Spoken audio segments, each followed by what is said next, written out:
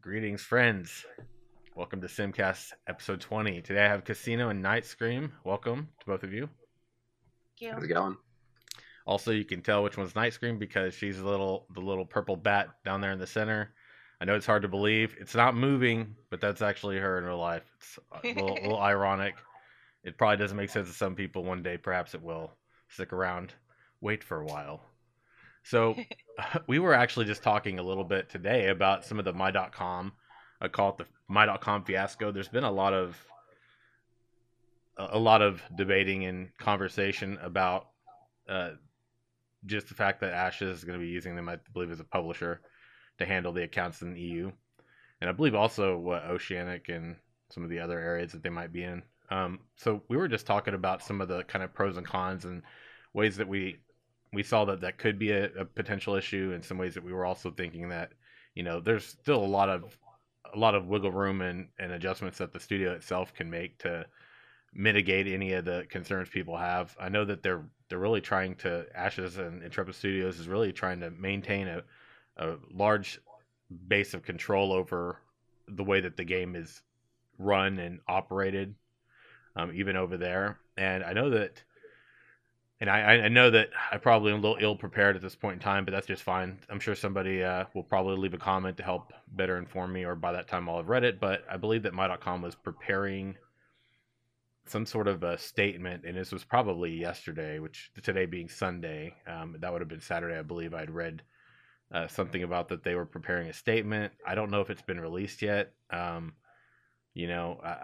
Maybe it has, but it was something to the effect of the concerns that people were having. So uh, we got Casino and then Night Scream, kind of myself in that order here, which is pretty good order to kind of have a roundtable discussion today.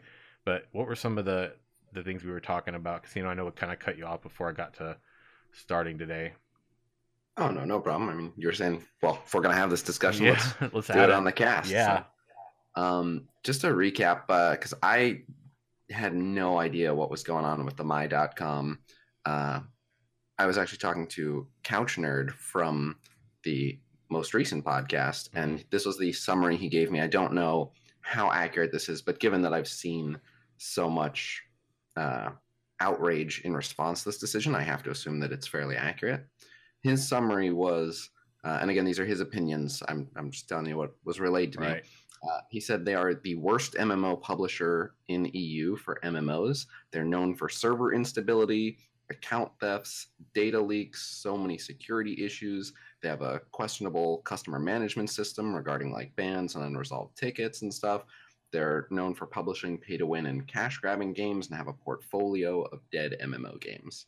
So, just kind of touching on all that from the top down. The first thing is assuming that this is the tragedy that everyone's expecting it to be.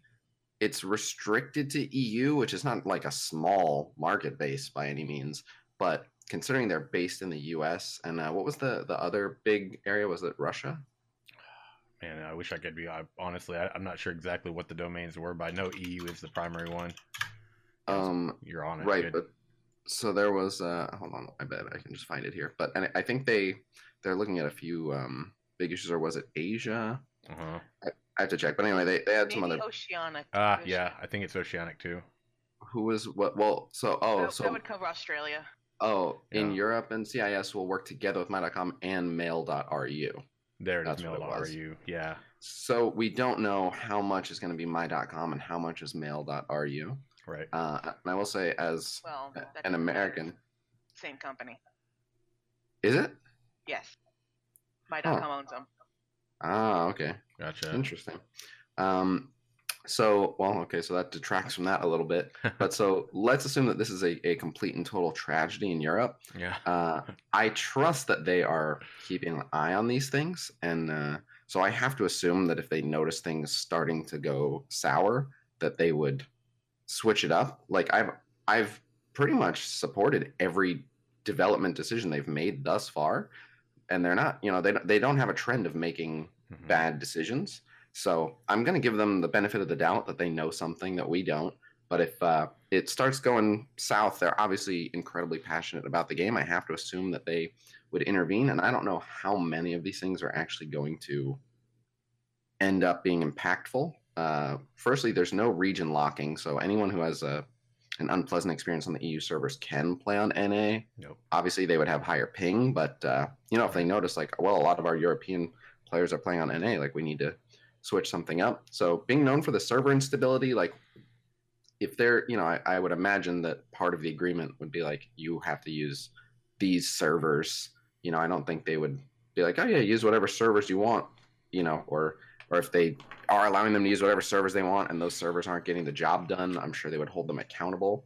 The account thefts and the data leaks, that's its own thing, but they have been saying that they're taking security very seriously in other aspects of the game. So again, I don't know what they're contributing there, but it doesn't seem like they would just, be like, whatever, it's just account info. Who really cares? Like, I'm sure they're taking it very seriously.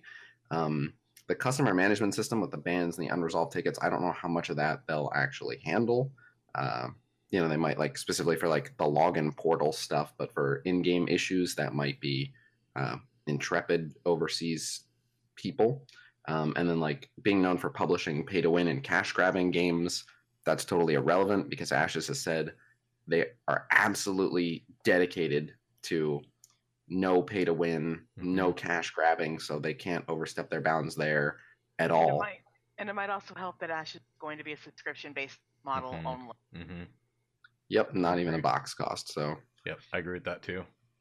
It remains to be seen. And then I'm also a big proponent of it's never too late to turn it around. I've seen plenty of companies going down a disastrous path, and then who knows what happens in boardroom meetings and stuff. Someone gets fired, and new board members are appointed, and they're like, we're cleaning up our image, we're turning this around, we're doing what needs to be done. So who knows? Maybe they're over there saying, look, this is our opportunity to establish ourselves with a good name.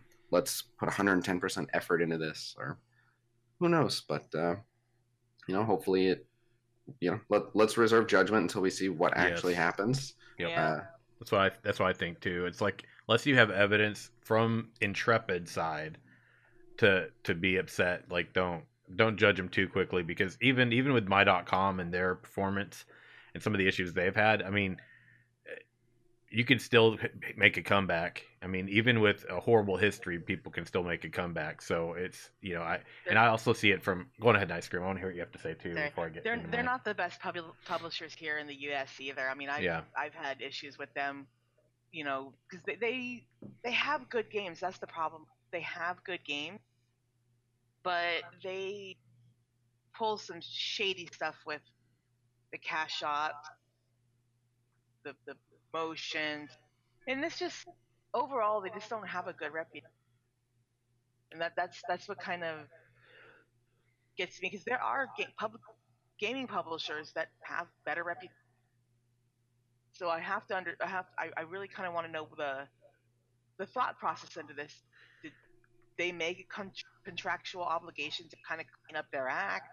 Do they have like a time limit to do this during the publishing process before Ash say, listen, you're not meeting your obligation? I mean, do they have a backup? I can say this: they must be aware of some of the, I don't want to call it like backlash, but all the red flags going off. They must be seeing it, and then of course, Steven's not a noob when it comes to gaming. I mean, I'm sure he's dealt with them too.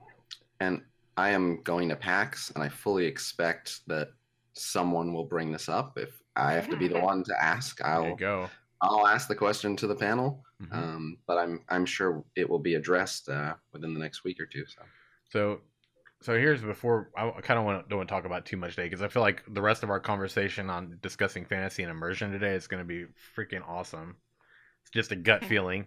We're all three talkers. We all three have a lot to say about the genre, and just about, probably more elements to the game than I can even try to wrap my head around and explain out right now. But my thoughts is I kind of goes back to what Casino had said, right? Because he had said, like, I look at the history so far and the choices that have been made so far by the team and by Steven, and I've been tracking this game since 2016. Towards the end of 2016, I believe it was the fall, it was Anger Drop, my army buddy, who told me that about this game. And so I went and looked into it, and I literally sat there, and I've talked about this for a long time. I sat there and I lurked because I'm very skeptical when it comes to this genre. And so I sat there and I just kind of lurked. I kind of watched. I sat in the shadows. I kind of watched from a distance, and I kind of just made my list, invested and watchful about it all the way up until Kickstarter for a good, that was probably 6, 7, 8 months ish. And then from there, at that point until now, over a year later now since Kickstarter, just over a year later, I look at all of the success, meeting and surpassing the milestones, meeting them early, and I look at the history and pattern of behavior and choices that have been made, and from all of that time until now, no matter what the speculation, no matter what the criticisms, the choices have been very, very well based. They've been good choices. And I have that history of decision making to continue to trust in. So regardless of who they are bringing in to work on anything in any capacity, I have so far no evidence with Steven and with the studio to say, well, you're screwing up here, because until I see that happen, I still have to base it off of the facts and the evidence that so far have been a solid foundation for me. And so that's where I'm at with it. To get really cheesy here, kind of reminds me of a line from Game of Thrones, which is something to the effect of like, House Glover has stood with House Stark for 1,000 years. We will not break faith today. I like it. Is that what you thought of while I was talking? Something like that, yeah. Pretty much, yeah. That's too funny. We will not falter. Yeah. Oh, man. Anyway, it's so cheesy, but I love it, dude. So let's get into talking about fantasy. And today the conversation is really one of, how is the Intrepid team when developing Ashes, and we look at launch, like what is it they've got to do to really keep us immersed? Because that is, I feel, and you all might differ, and that's what we do here. We talk about things, but I feel like that's one of the problems I've seen in a lot of the progression of MMOs, and just kind of in the way that MMOs have continued to, if you want to say, thrive or evolve. I feel like for me, and a lot of the times I play like Rift or Terra or Star Wars: The Old Republic, there's been elements that they might keep me immersed, but what are some ways that you all find yourselves immersed in an MMO when you're just really in it, when you really love that experience and you're thriving on it? What is it that you all find yourselves really immersed in? Environment for you, Night Scream. And number one for me is environment and what is around me. That is the essential for immersion. If I'm playing a game that is high fantasy, I want to stay high fantasy. I don't want to like ride in my mountain quest, going over a mountain, and I go through a town and I see a vending machine advertisement for Coca-Cola all of a sudden. Even if it's like out a player's home. I don't want that ability in the game. Have you seen that in other games? ArcAge. No way.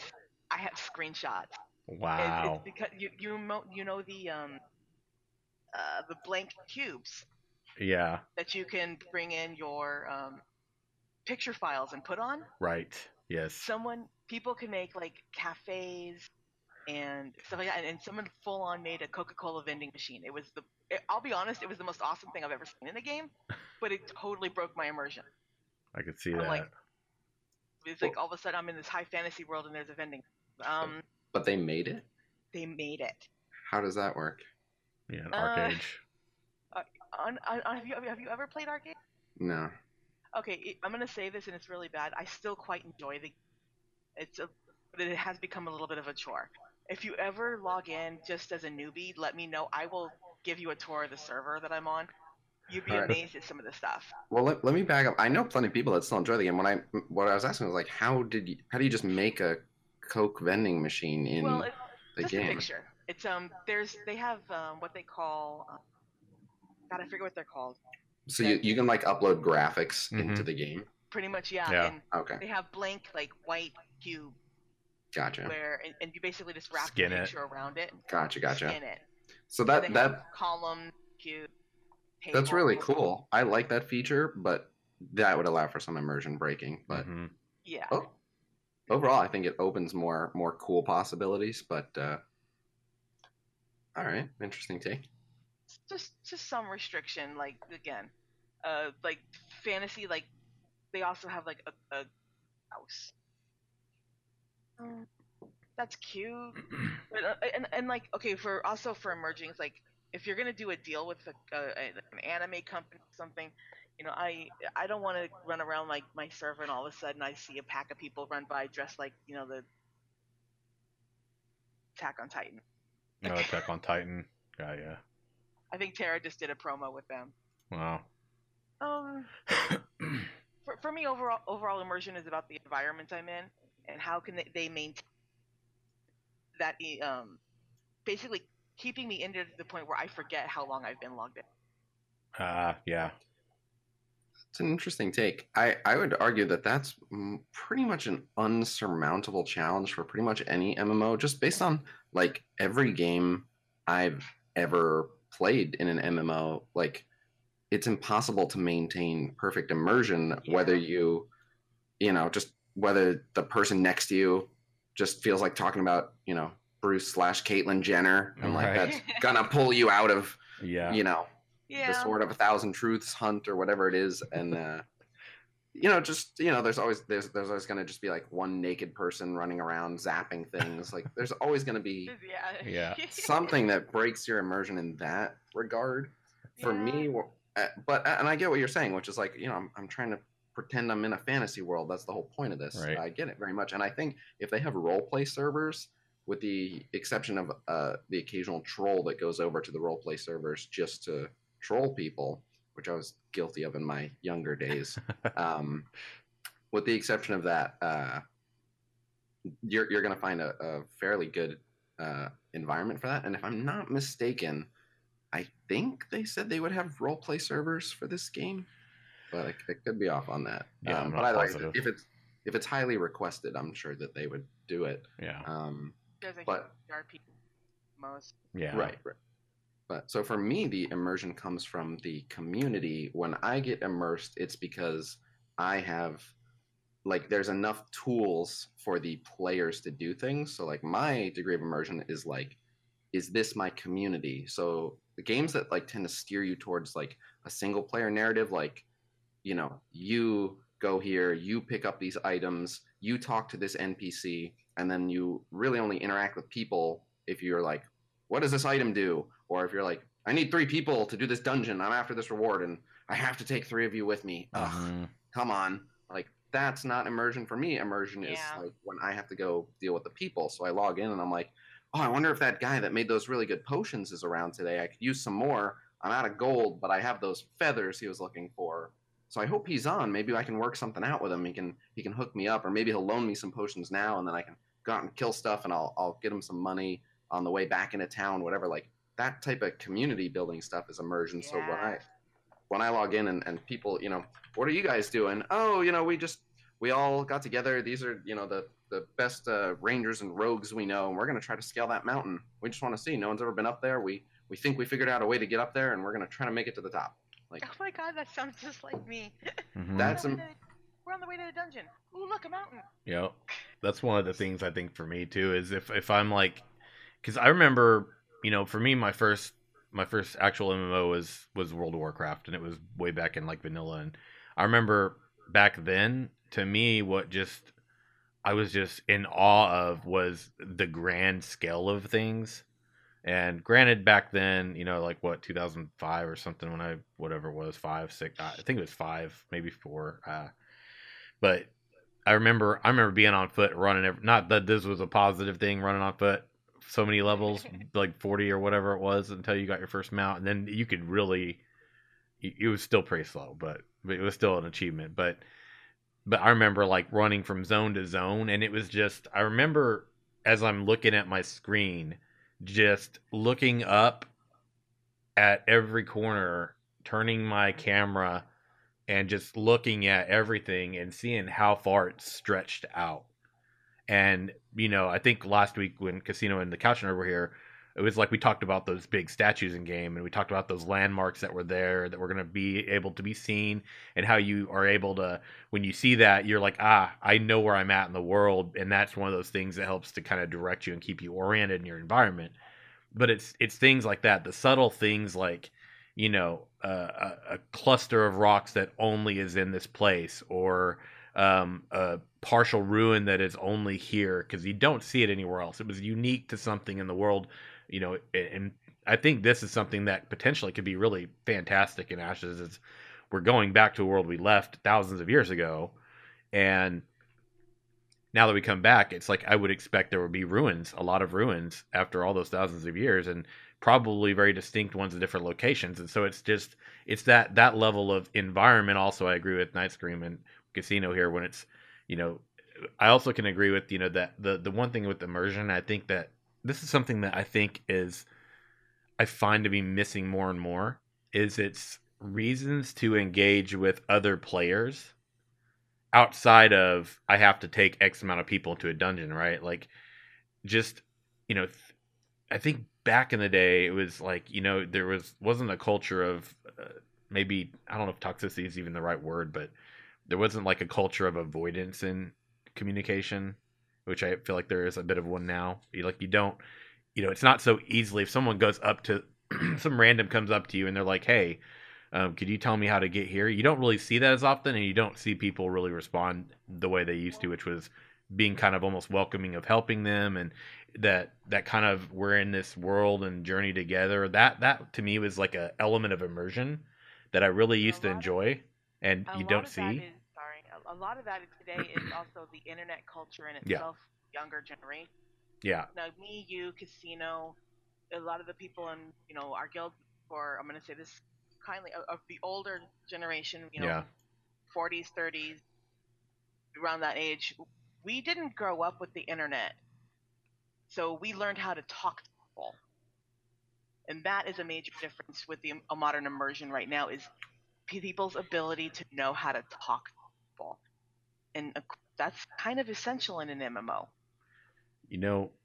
I think that one thing that the node system could potentially do to really help with immersion is the fact that,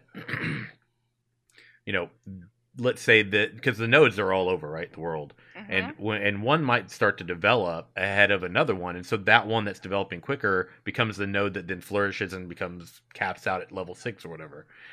If that's destroyed, whatever other node around that within proximity that could potentially be further developed already, then could start to be the new node, and that could be a completely different, the node type is probably going to be different. The cultural influence is different, the resources is different, and that completely sprouting up and then becoming the dominant one in that domain or zone of influence, that then changes the culture. And so I think the fact that the node system exists is going to be much like our world, where it's very ever changing, where the one universal constant is change, right? And so in a lot of MMOs, you don't have that necessarily universal constant of change. Things are very static a lot of the times.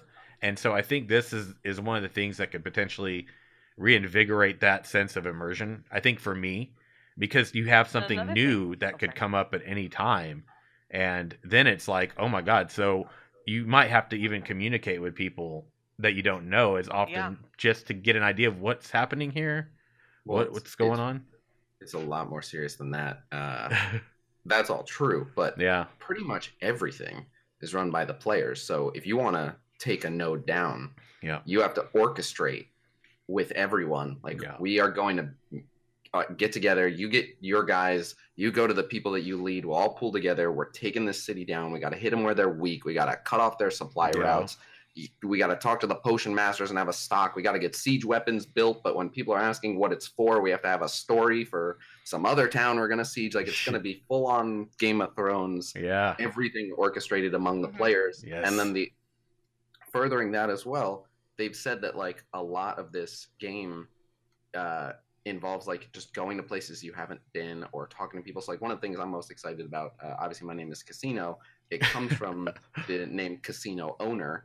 And that was a reference to a League of Legends live stream I did. But so the joke everyone has been saying is you can learn tavern games in aspiration. So I'm going to actually be a casino owner. Nice. And one of the things they were saying is like a way to learn a new tavern game is to go to some other part of the world where it's taught. Like maybe one person unlocked some quest and learned it from this one NPC, and then that person can go around teaching people or pointing you to that direction. But so I just imagine you'll constantly be walking around seeing things going, where did you get that medal? I haven't seen it anywhere. Where did you get that staff? That I haven't even seen a recipe for that. And it's just going to be a bunch of people saying, oh, so actually I heard from my buddy, he's, all the way on the other side of the map. He took me over to, some place in this forest. We found this thing. Like, oh, can we go check it out? Like, it's just going to be a lot of, not just like talk to this NPC, you load into the dungeon, kill the thing at the end, and you get it. It's going to be a lot of like, I think it was over here. I forget. We kind of got sidetracked. It was here somewhere. It was here yesterday. Maybe it's gone today. Like, it's going to, Yeah, where was that landmark and stuff like that? Yeah. And I think another thing that'll drive it also is, I believe in the latest interview Steven also confirmed that the resources around a node are not infinite. They're finite. They're finite. They're going to run out. So it's going to either force you to learn trade with other nodes, or you're going to have to learn how to negotiate, or you're going to have to let your node grow or get taken over so that it can be, reborn. And so talking about the fire, I mean, obviously, if anyone watching this can tell that we're all very passionate about the genre. Clearly, you can see it in our discussion. So for you all, we're super nerds. I'm a freaking super nerd. Oh my god, man! I'm telling you, I go hardcore. So what for you all and we're talking about launch, and I want to get some ideas about what we think is going to really be important that the studio is going to need to master, capitalize on, ensure that they don't screw up at launch to really get people to continue to be engaged. I know that could be, our answers could be very diverse on this, but when thinking about that, that's almost, what fuels the fire to keep people playing. So when they don't just cap out at max level, go, okay, well, I hit max level now. And, I know that people are gonna be like, clearly it's the node system, Sim, obviously, but, from our past experiences, what are some of the things that, seem to keep the fire going, keep it burning? For me, it's honestly, it's the crafting and exploration, which I love craft. I've said this before many times. I am basically a potato. I'm a Care Bear. My whole entire goal is to, crafting, farm, husbandry, keep my guild well stocked. Right. I'm basically logistics. You know that. Yep. I like to, find out where things are, go get them, provide them for my guild. Yes. But also exploring the world. It's like, oh, hey, I'm curious about the ocean. Hey, let's mount an expedition. Let's go check out the ocean today. Then you find like a whole nother half of the game that is completely unexplored because everyone starts inland and no one's gotten to the ocean yet. Just to fuel your fire further on that particular issue, they've not only expanded their naval content, but there's all this underwater stuff as well. And they've said there will be mounts that go underwater and various different methods for being able to hold your breath or take potions that allow you to explore underwater. So you're not just exploring the ocean, you're going under the sea. And they've even confirmed that there are in fact island nodes. Yes. I remember I specifically asked that question on one of their live streams, and I'm just like, please answer this question. I'm a giant. I live near the ocean. I love the ocean. Is there going to be island dwarves too? Yeah, I know, right? And they're like, yes, there will be island nodes that'll have a whole completely different building system.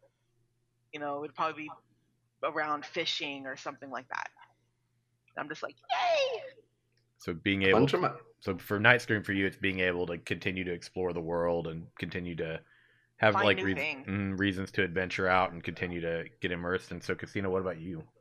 Well, I'll answer that, but I also, again, just because if I can fuel someone else's fire, I'm happy to.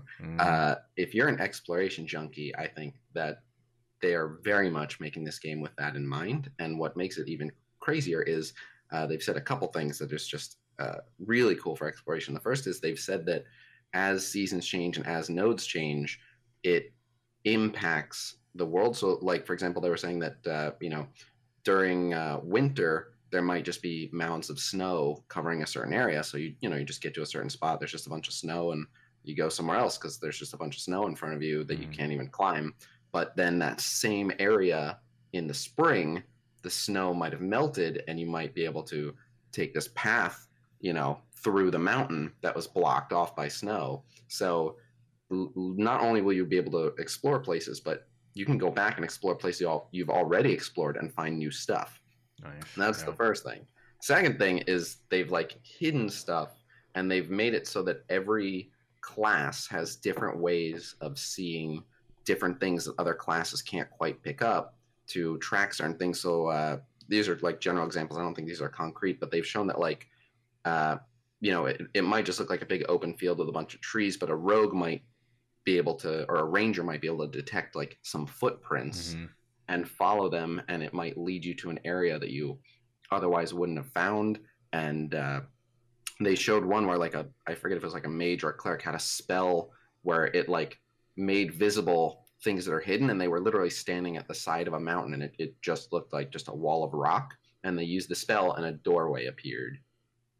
And only a mage with that visibility spell could make that appear, and there was no indication that it was there. Maybe it might have been mentioned by some NPC, there's a hidden entrance in the side of the mountain. But basically, you can go around to things where you think you know what you're looking at and use different classes' visibility spells or whatever it is, and might literally make new areas appear or produce new pathways. And then on top of those two things, they've said that different classes have ways of traversing terrains that other classes simply can't. Right. So the mage might be able to warp through a wall that no one else can get into, and once the mage is through the wall, there might be some unlock mechanism on the other side to let everyone else in.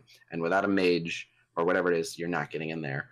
On the flip side, a rogue might be the only one who can literally scale a wall, and up at the top there might be some lever to open a door, and without a rogue with you, it's just a wall. But with them there, people can get in and get through. So not only can you go back and re-explore things you've already explored, but then bringing different people to the same things you've already explored might reveal new things. So if you're an exploration junkie, I think you'll have your hands full. Yeah, I know I definitely am. I'm looking forward to the expedition. Right. So we talked about some of the things that can fuel the fire. What are things that post-launch can extinguish it? This is a big one that I'm watching happen in the current game that I'm streaming, and it is the reduction or invalidation of rewards or of things that people have worked for. And I don't know how that. I assume that Intrepid understands not to make this mistake, but I've seen it made by so many companies I thought knew better. But it's just a recurring thing where you work really hard, whatever it is, you go on this 3-month journey to build these gauntlets or whatever they are, and they're really strong, and that's why you love them, and you finally get them, and then they realize, oh, you know what, a lot of people seem to be using these gauntlets as opposed to any other gauntlets, and Let's nerf them.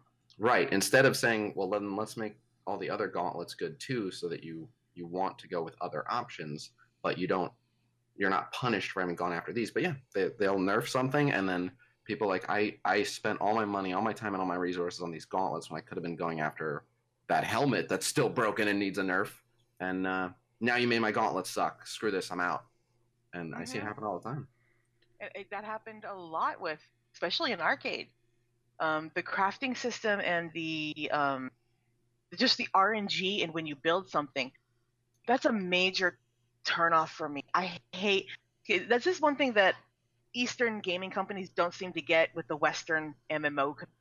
We despise RNG. We don't like it. We don't want it. If you tell us how to make something and tell us this is the definite path to get it, we will work for it. But we don't want to take chances for it. We want to be able. We want attainable goals, and that in itself is, I'm going to say, Western culture overall. We're not afraid of hard work to get the end game. But if there's a chance at that end game, we roll a dice and we roll a 1 and all of our hard work is poof, we don't want to do it. I mean, I definitely understand the sentiment, but I guess I'd say you might speak for yourself on that one, only because, I don't know, I've played games where there's an RNG element. I mean, you don't want it crazy, right? You don't want you to go on that crazy journey. To blow up. Right. Well, so it shouldn't blow up as you're trying to build it, or the likelihood of it blowing up as you're trying to build it should be insanely small. He's never played ArcAge. I'm just thinking Goblin Engineering or something right now. Yeah. WoW reference, but yeah, go ahead, Casino. I haven't, but so you were saying that they pulled a lot from the Galaxy's crafting system, and the Galaxy's crafting system had several layers of RNG. So the first thing is like the resources that you were using were a bit of RNG. You could hunt down and track and buy the best base resources, but if you just went over to the nearest resource site and pulled some out of the ground, it was RNG for the most part what you were going to get. Right.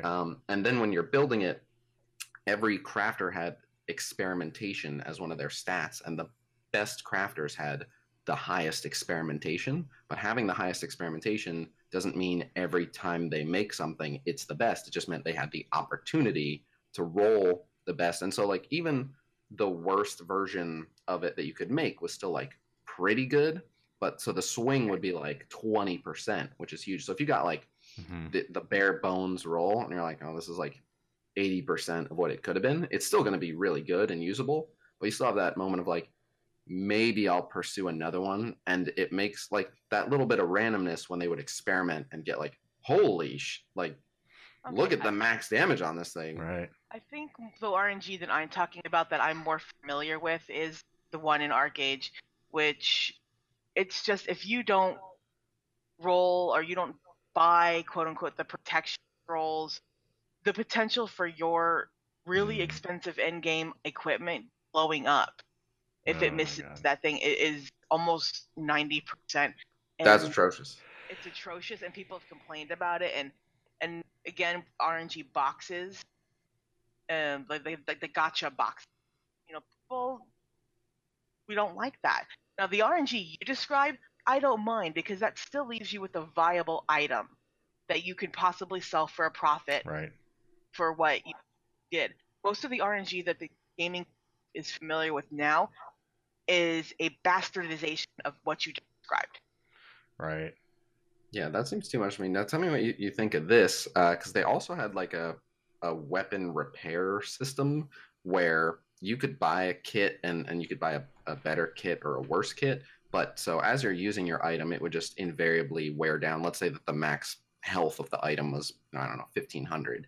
And when it got low enough, you would repair it, because if it got to 0, you can't use it. Like you have to attempt to repair. And if it's at 0, when you attempt to repair it, it's like you're much less likely to repair it. So when it started getting real low, you'd be like, all right, I need to fix this because I don't want to risk it getting broken. And every time you repaired it, you had like a pretty good, I forget what it was, but it would be like a 96% chance that you would just repair it. But there was always that like 4% chance that just breaks in your hands any given time trying to repair it. But it almost never happened. When it did, it was like, you're not going to believe what happened.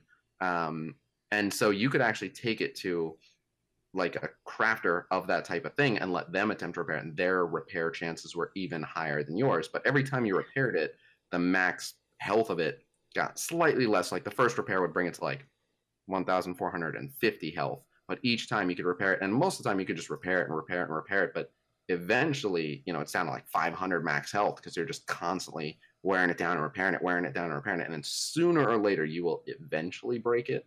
But hopefully you've got enough. I like that idea, but kind of swap it around where if you do self-repairs, the durability or it starts going down until you take it to a master craft who has the possibility to do a complete reset of it.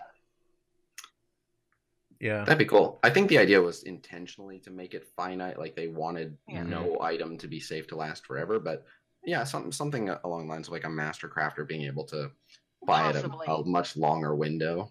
Oh yeah, or even like a small chance to fully repair. That'd be cool.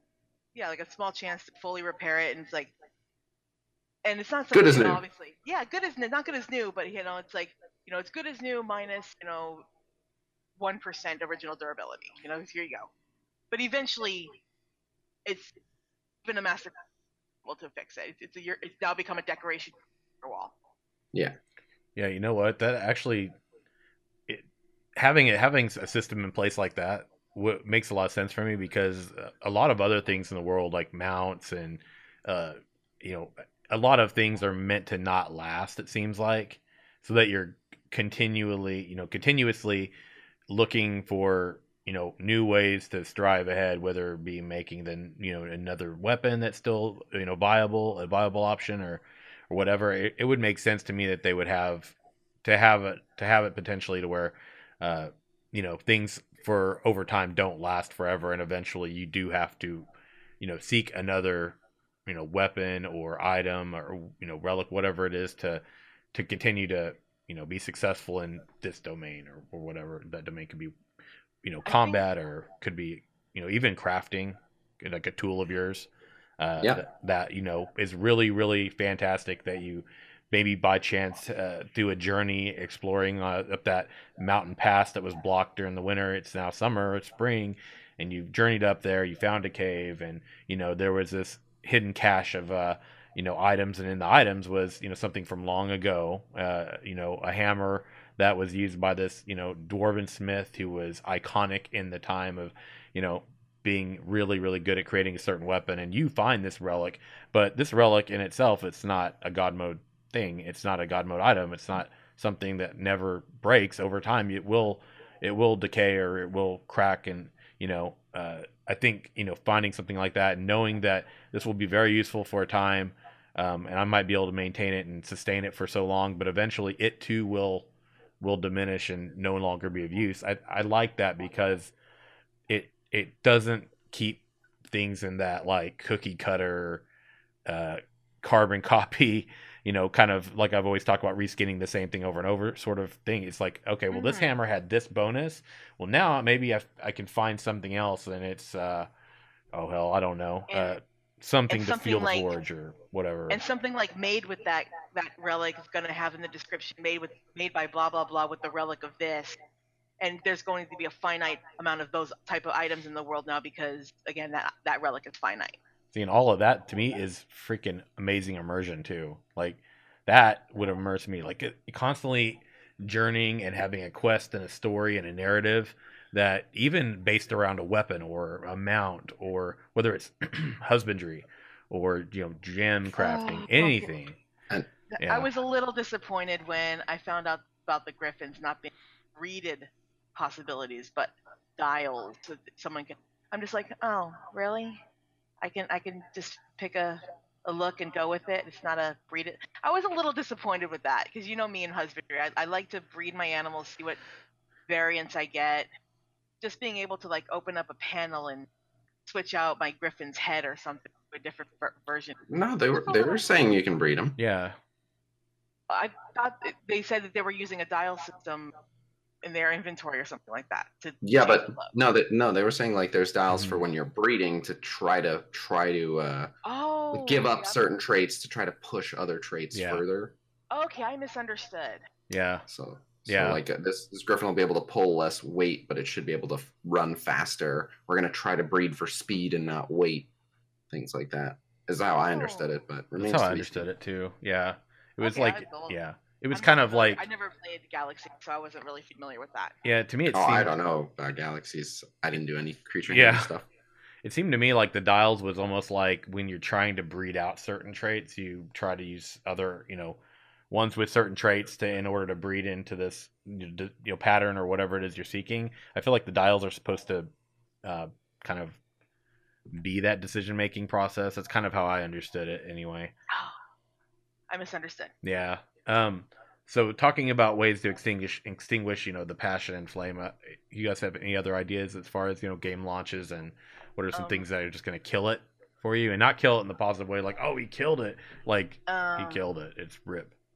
If something becomes repetitive, if it becomes a chore, Like I log in, just make sure I don't lose this property. Like basically, that's kind of where I am with Gage right now. No daily quests. No daily. I don't mind a daily quest. I hate them. As long as it's not something overly, maybe even just make them weekly quests instead of daily or something. I don't mind them too much because they do provide a sense of, quick and easy income. But yeah, it's not too many. Maybe like a single daily quest per node. I don't love daily quests either. I could tolerate them, but they don't. I don't expect we'll see them, and I don't hope to see them, but I don't really care for them. It's like, run such and such dungeon, blah blah blah. It's like, I don't really want to. Yeah, I mean, I could understand if like it has something to do with a tavern, game master, something where they're like, hey, we need something, but it not being like, okay, so today I got the one for kill 20 of these, or today I hate dailies because for me that completely takes away from the immersion. It feels like a job. I don't get on. One thing I love about MMORPGs when I'm able to have this experience is the grindiness of that. I have to log on to get this work done so I can maintain what I have, as opposed to I'm bettering something and I'm having a new experience. It's not a new experience. It's a grindy ass. I can't stand it. I hate dailies. I hate anything that is so repetitive like that because it takes away from my experience to be immersed. I go from here to here. Login reward. Yeah, I don't mind login rewards. Free stuff for logging in. Well, it depends. It depends upon what it is, because that in itself can also become a daily chore. To log in, that's not hard. I can understand where Nice Cream's coming from. Like maybe someone only has a certain amount of time to play and they don't really have the time to get on for whatever reason. Maybe they travel and their base computers at home. I can understand that. I don't mind the daily login rewards personally, but I can understand how that could be something that if the rewards themselves were so good that like because you missed out on logging in that other people have an advantage, then I could see how that would be. But but so even that's typically like, just, hey, can you just log in for me real quick? Like just log in, hit claim, log out. Well, like depends upon if you have someone that can do that for you. That's true. I mean, you just try to find one person you trust, even if it's not someone who plays the game, just like a significant other. Be like, just let me just show you how to log in. Just if that was me, quite honestly, the only person I would probably trust with my login. You cut out. Night Scream. What? I said if that was me, quite honestly, the only person I would probably trust with my login information. Cut out again. It got you right. But the only person I would trust with my login information, and then silence. He could not be named. It's Sam. It's Sam. Because we've known each other now for like 4 years gaming. There you go. Yes. So you already have one person, and then they've discussed like a mobile companion app. So maybe it's something, and we don't even know if they're going to have them, but maybe it's something you could log in via the phone. But anytime they want to give me something for logging in, especially if there are some good rewards and I get it like, oh, you logged in on this day and I couldn't, so you got a nice item. But I like looking forward to it. Like I'm going to do my best to at least log in every day. So if I'm like, ooh, when I log in tomorrow, I get this, this, and this, like I'm excited. Like as soon as I log in, I know what I'm doing. You get the wolf cub pet, Yeah, whatever it is. Like hell yeah, can't wait for tomorrow. Mm-hmm. That's a nice thing. And then with the dailies, I don't suspect we'll have dailies, but who knows? But I do think that it'll be sort of like a make your own dailies thing, where it's like, do you have a daily to water your crops? Formally, no. Do you have to log in every single day and water your crops? Yes, or your crops will die. It's your choice to have crops. Yeah. So stuff like that, where like, do you have to go to the archery range for your free 20-minute session that this NPC gives you every day? No. But if you're trying to level up your archery as quickly as possible, you should log in every day, and every 24 hours you get a free 20 minutes to just build some archery skill.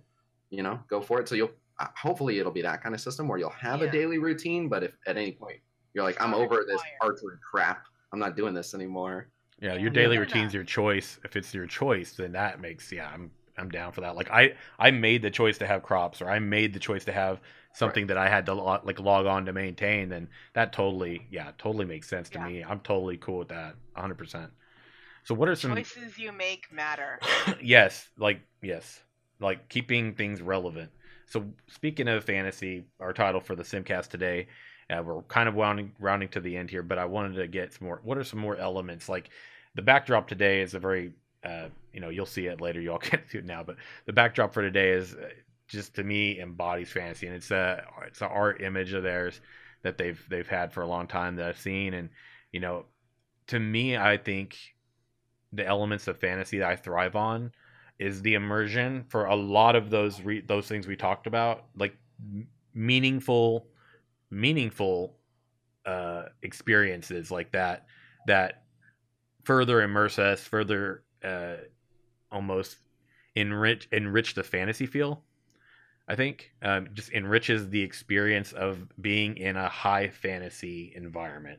And for me, that could be as simple as something about the routine maybe I created, something that I like to do, and a lot of our day lives we have our own routines, and it's easy to establish, in a lot of games, like I'm going to farm this today, I'm doing this to maintain this, and for me, a lot of it does. I go back to the environment. If you make the environment look good and you find a really good balance so that environment will continue to look just as good in 10 years, and it can be done, but you've got to be able to ensure that the way that artistically that it's designed is a good, in my opinion, a good hybrid of realism and fantasy kind of artistic style. Like it could even be a sense of cartoony. If you make it look too real, or if you try to go for the too real approach, it will not look too real later. But if you go for the too cartoony approach, it may not be, it may not be able to immerse some people. And I can understand that too. But for me, it's just all the ambient lighting. Could be the sun shafts. It could be the weather, the texture on trees and buildings. For me, buildings not being super super edgy and too cubic, too geometric shaped, and having enough of a texture to allow it to look like it's maybe something that's had some wear and tear. It has textures, that you would almost look at it and it's like, oh man, that immerses me. That to me is an element of fantasy that I thrive on, because one game that drives me nuts from their business standpoint and the top end, I can't stand that they do this, but the Elder Scrolls Online. That game has been out now. I played it in closed beta, well into the early parts of closed beta. From that point until now, they've nailed it. It is still very true to the game in general. Aesthetically, it still looks really good. It hasn't really degraded a lot as far as in its appearance, and the way that it just looks so spectacular to me. So for me, if it looks really nice, if it just feels so fantasy, and you can keep that and maintain that, I'm always going to look forward to jumping in game. I'm going to enjoy it. I'm going to love it. I have to admit, the Elder Scrolls, that's one thing that whole entire franchise has gotten right. I mean, people to this day, how old is Skyrim? Jeez. And people still play that game in mass quantity. So, obviously they are doing incredibly right. Yeah. What about you, Casino? What are some things you can think of, elements of fantasy you thrive on? For me, it's a lot of the visuals for sure, but it's more in animations and stuff. Really cool particle effects, really cool combat animations. I like especially things that defy physics. So if you have a mage just, flying through the air, or you're on a flying mount, dragon flying over a city, those are the things that are really, really cool. The things that you don't get to see in your everyday life. I mean, I'm very critical of the visuals as well. It was actually the main thing that prevented me from getting into this game sooner was the early concept art. I thought was too corny and cartoony, and it looked more like a free browser RPG than like a AAA quality game. Mm-hmm. It wasn't until I actually saw some of the in-game screenshots that I thought, oh, wait, they know what they're doing.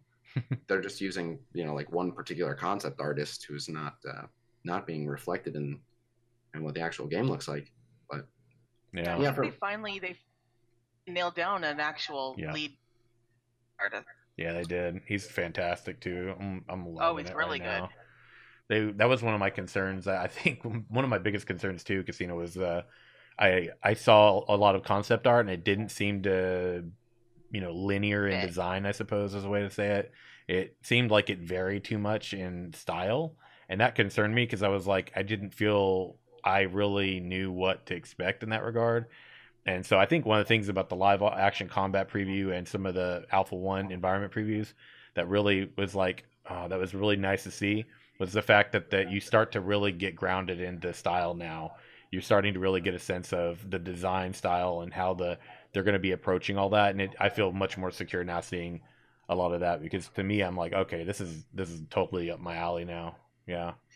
Yep, and I like a blending of how do I put it? Like a blending of fantasy and sci-fi. Yeah. It doesn't have to actually involve sci-fi in the sense of like I don't need a spaceship flying over my castle, but there's just like I don't know if you guys have seen the concept art of like the corrupted creature growing crystals on its back, and the different crystals are unique to like the different zones or elements. There's like the green version of them and the red version of them and the purple version of them, and but so stuff like that where it looks like it totally could be in a sci-fi movie or a fantasy setting. That like slightly edgier art is Yeah. much cooler, and so yeah, that does it for me. I do want to see some cooler combat animations in I don't think we will, and I think this is just something I'm just gonna have to deal with. And the current combat animations aren't bad, but games these days have just made absolutely incredible combat animations, especially some of the Asian MMOs just have these like crazy awesome like swinging a sword 3 times your size, doing all these like acrobatic moves just on a basic attack, and then you do this crazy like cyclone buster combo on an ultimate. I've always really liked like I think we might. You have to remember, this is still early stage alpha. These are still the building blocks. So Stevens even said that this is not the finished product for their combat. And I think I even remember hearing that like saw them swinging the sword all really wide, and he actually confirmed that there's 3 hitbox on the people. Shoulder, like a head, torso, and there's 3. There's 3. Yeah. Interesting. I've seen games that have a lot more. That's not too critical for me. Like we'll see how that comes down to. But I've seen games where it differentiates between did it hit a head, an upper arm, a lower arm, a torso, an upper leg, a lower leg, and it would like damage specific pieces of armor. So like if you just kept hitting them in the boot, you could mess up their boots. Like I like that. Yeah. Take your boot. Yeah, I agree. I would like I will agree on this too because I enjoy like almost like the art of combat, like the ability, and I'm not sure how this is going to look, but I'm hoping with their action combat system that, and I'm 7 months, right? 7 months to in Alpha 1 that we're going to be able to really test this. Yeah. So they can gain the data they need to, I'm hoping, really polish this well. And I'm hoping part of what they're wanting to polish is ways to maybe create, because back in, I don't know if you remember this or not, but back early on in the early iterations and pre-alpha stuff they showed, there was a combo bar and there was a combo system that they had worked up. I'm hoping they're trying to still take the idea of a combo system into maybe live action, and almost like what you talked about last week, Casino, with the skill shot sort of mentality of combat and how that design could be played out. I'm hoping that they do something, and I'm hoping that the 7 months is so they can actually do this and make combat really interesting, so it's not the same animation. Perhaps you could combo in a series of attacks, and if you combo it right, then maybe you get that sort of skill shot. That would be freaking awesome, I think, and I'm really hoping that happens. That's what I'm hoping is going on here, but we don't know. We don't know because they keep it close to the chest, but that's cool. That's okay. Hey, they're like I said, they're still continuing to walk the path of the light, but yeah, and it's fantastic. The one thing that they seriously have going for them is their openness about where they're at. Yeah, absolutely. Their communication's been excellent. They're very transparent. Yeah. And just to clarify, like obviously, there's high hopes. We could all like create some like amazing combat system in our head that would be perfect. Mm-hmm. But they have to find a balance that everyone's happy with. I was saying like literally specifically just the combat animations for like the same ability. And like I said, like how it is now is not bad. Like I see where they're going, but so like some games are just more basic about it than others. So like the basic attack, most games, their basic attack is just like chop, right. And like, well, that's the basic hit. Like it's basic. But then there are other games where like the basic is like this, like 1, 2, 3. And like but that is the basic animation or whatever it is, or even just whatever it is. Like there's little differences in the animation where like one might have just like a smooth like chop, but like there's a difference in the level of animation when the chop is like bam, it's like fast and then like hold the pose or whatever it is. Like there's just little differences in like exaggerating the motions, or just like even on the basic swing just doing like a spin around and come down and with like a nice like thud. There's just ways to really jazz up the combat so that even a fight between like 2 level 2 players looks like, oh, it's going down, and not just like whack whack whack. There's ways to jazz it up. So I hope they jazz up. I'm not seeing anything that leads me to believe that they will, but who knows? And it's fine as it is. They seem to be going for particle effects, which good. Yeah, you know what? I'm actually really hoping that they can do that too, because they keep saying like the people that come through the portal, and they talked so much on the last live stream about the armor design. We talked about how the modular kind of mentality that we keep seeing, and they're talking about the people that come through the portal are the best of the best. They're not scrubs, like you said, like the little level 2s that just do the single kind of whack attacks because they don't know better. These are supposed to be the best of the best. So I'm hoping that translates into things like the combat design and just kind of, they're doing it with the armor style. That's cool. So I'm kind of hoping that that's something that we see across the board. Like these people aren't like, you're coming in, you might be level 1, but level 1 is still a badass and still is rocking it and still has skill, and you can see that in whether whatever element of gameplay it is. So in kind of concluding questions here, what do you feel like in terms of the game's launch that Ashes is going to have to overcome that might be something that we maybe even see a lot of games falter at? This could be, it could be business model, because this is going to be a pretty much just sub game. There's no box cost. There's no, purchasing DLCs or any of that. They've confirmed that it's a subscription model, and you get the content and patches and stuff with that subscription model.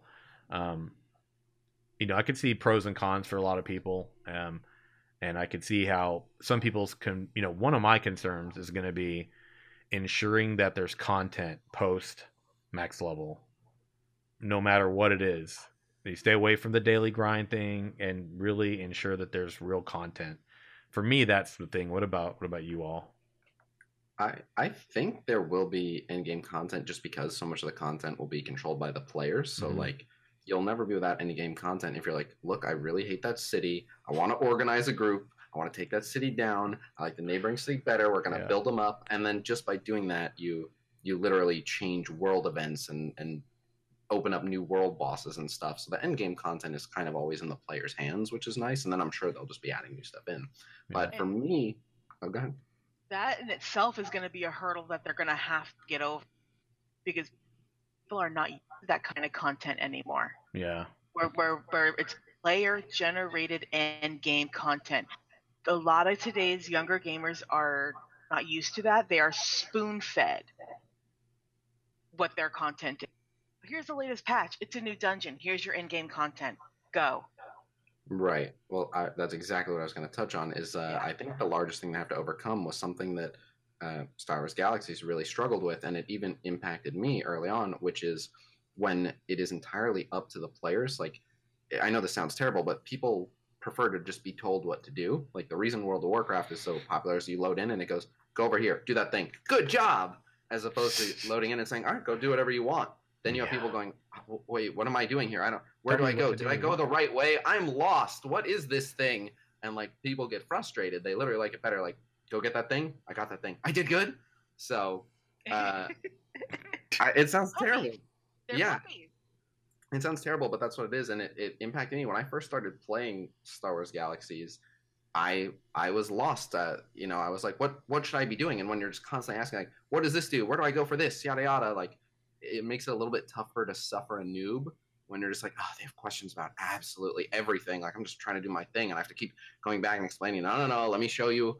I can't find the guy to get my horse. Hold on, I'm coming. You know what I mean? Like, they have to make sure it is new player friendly and that they adequately explain things and are very clear with like not telling you what to do or being like, nope, can't go to the next zone until you finish this quest. Like, that's too restrictive. But like, if they never went and talked to that NPC, maybe like a thing that pops up, like, don't forget, you should probably go talk to that NPC. You know, if you don't want to see this this suggestion again, you can have it never pop back up. But might want to remind you, go talk to that guy. You haven't done that yet. You know, whatever it is. Got to make it new player friendly and give people some direction. So yeah, some direction, but also hopefully they'll also be maybe part of a guild that has a mentor program set up. You know, or even a mentor program installed in the game where someone go to a NPC mentor that'll basically kind of give them, you know, a little bit of a leg up. There's actually Steven mentioned there was a question ages back. It was like probably several months back actually. Steven had mentioned there was a question about what's going to give higher level players a reason to interact with low level players, and he explained that there was kind of a mentorship sort of system that they were going to have in place, and that was that I believe he said, and I could be wrong on this, but I believe he said that, you know, that higher level players could also be rewarded for helping low level players. And the reason that interaction would even be possible is because a lot of the starting zones would be somewhat within proximity of where events naturally would be happening in the world. Could be close to where maybe major metropolises are forming. And so, you know, because it makes sense too, because if your starting zone is here, you're going to have a node of influence that's going to grow relatively closely. So, you know, he actually explained that there's sort of a mentorship system. So I'm hoping that does look interesting myself. Well, that actually reminds me, and I hope they do something like this. This was one of the cooler things about Galaxies is you could pick up portions of a profession. So like, just as an example, if you wanted to be like a swordsman, you could like go up the speed portion, go up the damage portion, go up the targeted attacks portion, whatever. But if you wanted to be a master swordsman, one of the things you needed for that top box was a certain amount of teaching other people the skills you already did know. And you literally got experience teaching other players the skills. And if someone learned it from you, it didn't cost them anything. They could go learn it from an NPC and they'd have to pay. So it encouraged people to go seek out, like, hey, does anyone know this skill? Someone please come teach me. And then you'd have people come running like, oh, I need to teach a couple more people. Come here, young Padawan. Nice. Yeah, that'd be cool. It was, and it, you know, and then when they're working together, like, oh, thanks so much. By the way, just, you know, now that I have you here, is this gun any good? You know, and then like, you know, you'd start talking to people and that's how it would kick off. So yeah, I hope that they have systems in place to drive people to help the lower among us, even if it's for their own benefit. Yeah, I agree with that. Well, do you have any other final thoughts, Night Scream Casino? Quite honestly, ultimately, and I do believe this is Steven's end goal, is it's going to be the community that makes or breaks it. Yes. Quite ultimately. So hopefully we, you know, as a community ourselves, you know, we'll educate each other. We'll communicate with each other. We'll let people know, hey, you know what, you know, my guild such and such over here found this, but we're looking for this. You know, is anyone out there willing to help us? You know, or is another guild out there willing to trade? So ultimately, it's all about community. It depends what the incentives are for me to say, yeah, I'll help you, and then lead you guys out into the woods and kill y'all. Yeah, so, pretty much. Corruption. That could, again, a part of the community. I mean, if telling you I know a great trade route and then stealing everything in your caravan works out better. You know, they might build a certain type of community around that. So. Yeah. Exactly. I agree. Well, I wanted to get ourselves closed up here. We're at an hour and 10. Definitely I knew with talkers it was going to happen. So it's been a very full fantasy conversation, I think, today. It's a landmark episode as well. So I think we had a really great, thriving conversation for today. Episode 20 is many moons and weeks and whatever you want to call it of consistency here on the Simcast. So to all of the guests that have been on, past or present, appreciate your time and your investment. It's made the Simcast as successful as it is thus far, and I do hope and plan to have many more awesome people to join it and join the cast ranks and to continue to contribute. And in that, we're almost building our own community of people that are friends and familiar with each other, and have a lot to share and hopefully a lot of great content to provide. On that note, where are your domains and where can people find you? Well, I'm in Virtue. I'm always around here somewhere. Right, she's the guildie. She's the guildie on the episode. And I was trying to go second because mine's a little longer. I'm all over the place, but mainly twitch.tv/Khasino, which is spelled Khasino, and I stream every single day at 1 p.m. Pacific time. The schedule might change for Ashes, but for now you can always find me same time, same place, and come on out. Firstly, just to talk Ashes, but secondly, if I didn't mention this last time, I have a mystery bag in my channel that gives out free 1 month and 2 month subscriptions to Ashes of Creation. Literally, all you do is just hang out in the chat and type !mystery bag, and there's a very low chance that you'll get something of value, but you can just keep pulling from it. So if you're worried that you might not be able to, pay for the first couple of months, you're not sure if you want to pay for the first month or two until you try it out. I'm literally giving out free monthly subs to Ashes, and then I'm part of the content creator program, so they're going to be giving us beta keys to give away. There's going to be exclusive in-game cosmetics you can only get from watching the channel. Yep. The devs have said there'll be featured guests on the stream to introduce people to new content. Mm-hmm. So come support your local content creators. The bigger a following that things like the Simcast get, things like my channel get, the more resources we have to give you guys more stuff and get more info. You have more pull. If I had 5,000 Ashes of Creation viewers, I could just say to the devs, hey, I got 5,000 people asking for this thing. Can you hook us up with a preview of this, or can you toss us some of these items, or whatever it is? You get more pull. So support your local content creator. I agree. And I got a couple of shout outs for today. Ace Knight, the Phantom Hawk, giving him a shout out on the video today. He's a Patreon supporter and he's been a long time subscriber on my Twitch. He's been over a year now of consistent patronage and support. He's been a very big part of the reason that the Simcast has been able to be produced. On the back end, he's helped provide a lot of funding for a lot of the back end stuff and things that have to be set in place to produce it and all that. So big shout out to him. I appreciate everything, man. And again, shout out to Community Virtue. It's a community in the guild that we have. It's a multi-gaming community. Mainly, we're creating a guild and community that people can be in for the long haul, in Ashes and beyond. We are going to be an Ashes primary guild. And again, all of my links for Twitch and YouTube, and where you're on YouTube here, but if you're not, all my stuff and things for Twitter and stuff down below. And I do encourage you to link up and hang out with your but your Ashes of Creation official content creators like Khasino and I, where there are a lot of perks to being on the channels that we have. And, that a lot of that stretches to end game. So, once Alpha 1 starts up, you're going to be seeing him and I and a handful of others who are official content creators all over the place. That's your prime time for getting hooked up for some really cool exclusive perks in Ashes of Creation. So definitely check us out. And on that note, Khasino and Night Scream, thank you so much for being here today. I appreciate your time. It's been a fantastic conversation. Till next time, I'll catch you all on stream. Have a great week, everyone. Peace. Peace. Bye.